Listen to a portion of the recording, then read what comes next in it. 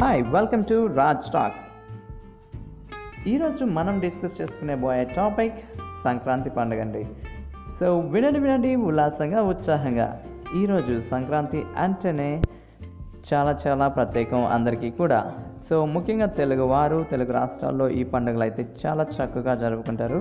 అలాగే రైతులు వాళ్ళ ఇళ్లలో ఎంతో చక్కగా ఆనందంగా ఆహ్లాదంగా పచ్చని పంట పొలాల నడుమ ఈ పండుగ అనేది చాలా చక్కగా జరుగుతుంది, ముఖ్యంగా పల్లెటూర్లలో.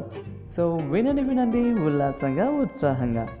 ఇది హిందువులు సెలబ్రేట్ చేసుకునే రెండవ పండుగ అని చెప్పవచ్చు. మొదటి పండుగ అయితే భోగి అండి, రెండవ పండుగగా సంక్రాంతి.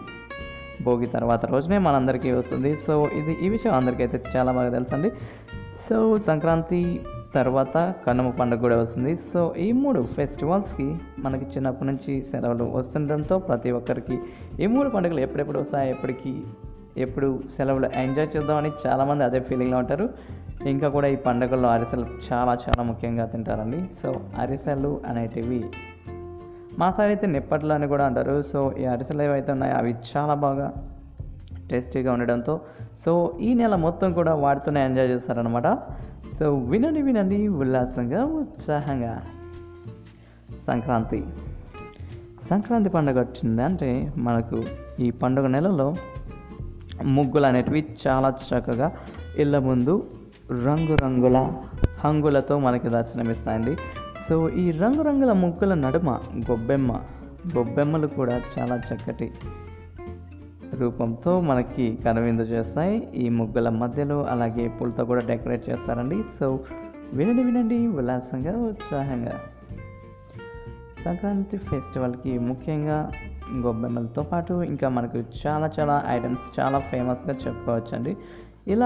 అలాగే ఈ సంక్రాంతి ఫెస్టివల్ రోజున ట్రెడిషనల్ డ్రెస్ అనేది చాలా ప్రాధాన్యత సంతరించుకుంది. ఈ ట్రెడిషనల్ డ్రెస్సెస్కు చాలా చక్కని ఆదరణ ఎప్పుడూ లేని విధంగా ఈ రోజున అందరూ డెకరేట్ చేసుకుంటారండి. సో ప్రతి ఒక్కరు కూడా పట్టు వస్త్రాలు ధరించడానికి ముఖ్యంగా ప్రాధాన్యత చూపిస్తారు. అంతేకాకుండా పిల్లలైతే రంగురంగుల కలర్ఫుల్ డ్రెస్సెస్తో చాలా చక్కగా ఈరోజు కనిపించడం జరుగుతుంది. సో వినండి ఉల్లాసంగా ఉత్సాహంగా. ఏంటి పండుగ అంటే తలస్నానం చేసేసి పట్టు వస్త్రాలు ధరించి అలాగే మనం పూజలో నిమగ్నం అయిపోతాం. ఈరోజు ఏంటి మీ చిన్నటి రోజులు గుర్తొస్తున్నాయి.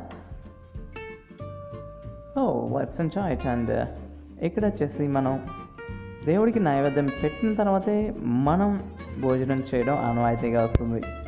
సో చిన్నప్పుడైతే చాలా ఆకలి అయితే ఫీల్ అయ్యేవాడిని నేను. సో ఆఫ్టర్ ఎప్పుడెప్పుడు పూజ అయిపోతుంది, ఎప్పుడెప్పుడు తిందామన్న ఫీలింగ్లో అయితే నేను అనుకునేవాడిని అనమాట. సో మీకు కూడా ఇలాంటి అనుభూతి ఖచ్చితంగా తగిలే ఉంటుందండి. సో వినండి ఉల్లాసంగా ఉత్సాహంగా. ఈరోజు అయితే చాలా స్పెషల్ ఫుడ్ అలాగే traditional food sambar with rice అనేది కంపల్సరీగా అందరూ చేస్తారనమాట ఈ సంక్రాంతి నాడు. అలాగే పొంగల్ లేదా పాయసం ఈ 2 చేసి తినేవాళ్ళు కూడా చాలామంది ఉంటారండి ఈరోజు. సో వినండి ఉల్లాసంగా ఉత్సాహంగా. ముఖ్యంగా అయితే ఇక గుగ్గిళ్ళు అలాగే కుడుములు చేసుకునే వాళ్ళు కుడుములు చేసుకుంటారు. అలాగే అరిసెలు అనేటివి చాలా స్పెషల్ అట్రాక్షన్ అనమాట ఈ ఫెస్టివల్ రోజున. సో అరిసెలు, లడ్డూలు, మైసూర్ పాక్, జాంగ్రీ, రకరకాల స్వీట్స్. సో మధ్యాహ్నం మనం ఈ ఫుడ్ ఐటమ్స్తో చాలా సాంప్రదాయక పద్ధతుల్లో కూడా ఈ ఆహార పదార్థాలను సేవించడం జరుగుతుంది. అంతేకాకుండా ఈ పూజ చేసేటప్పుడే మన పూర్వీకులు ఎవరైతే స్వర్గస్థులై ఉంటారో వారికి కూడా బట్టలు పెట్టి వాళ్ళ ముందు బట్టలు పెట్టి కొత్త బట్టలు ఏవైతే ఉన్నాయో అవన్నీ పెట్టి వాళ్ళకి కూడా పూజించడం జరుగుతుంది. సో వినండి ఉల్లాసంగా ఉత్సాహంగా.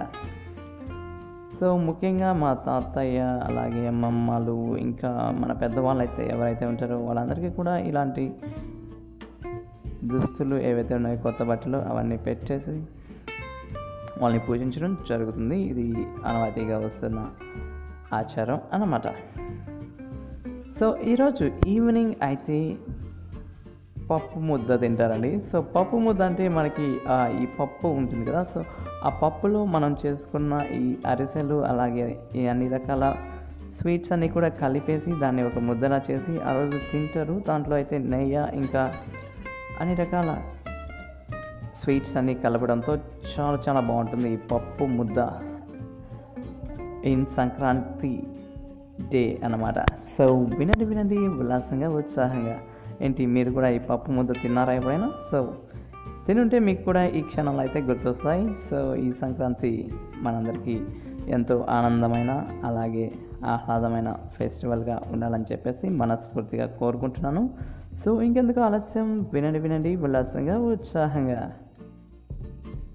ఈ సంక్రాంతి ఫెస్టివల్ వచ్చింది అంటే అయితే విలేజెస్లో అయితే ఇంకా క్రికెట్ టోర్నమెంట్స్ అలాగే కబడ్డీ, చెడుగుడు, ఇంకా షటిల్, వాలీబాల్, ఫుట్బాల్ ఇలా రకరకాల టోర్నమెంట్స్ కూడా అన్ని విలేజెస్లో ఆల్రెడీ ప్రారంభమైపోతాయి. ఎందుకంటే ఈ పండుగ రోజులలో ఈ పండుగ హాలిడేస్లలో చాలామంది ఖాళీగా ఉండడం జరుగుతుంది. సో వారంతా కూడా ఇలాంటి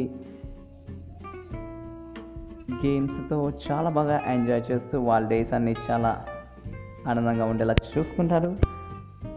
అలాగే మన ప్రతి ఒక్కరు కూడా ఈ రోజున పట్టు వస్త్రాలు అలాగే ట్రెడిషనల్ డ్రెస్సెస్ని ఫాలో అవడం ఆనవాయితీగా వస్తుంది. అలాగే ప్రతి ఒక్కరు కూడా ఖచ్చితంగా తలస్నానం అయితే చేసి పూజ చేసిన తర్వాతే భోజనం చేయడానికి ప్రాధాన్యత ఇస్తుంటారు.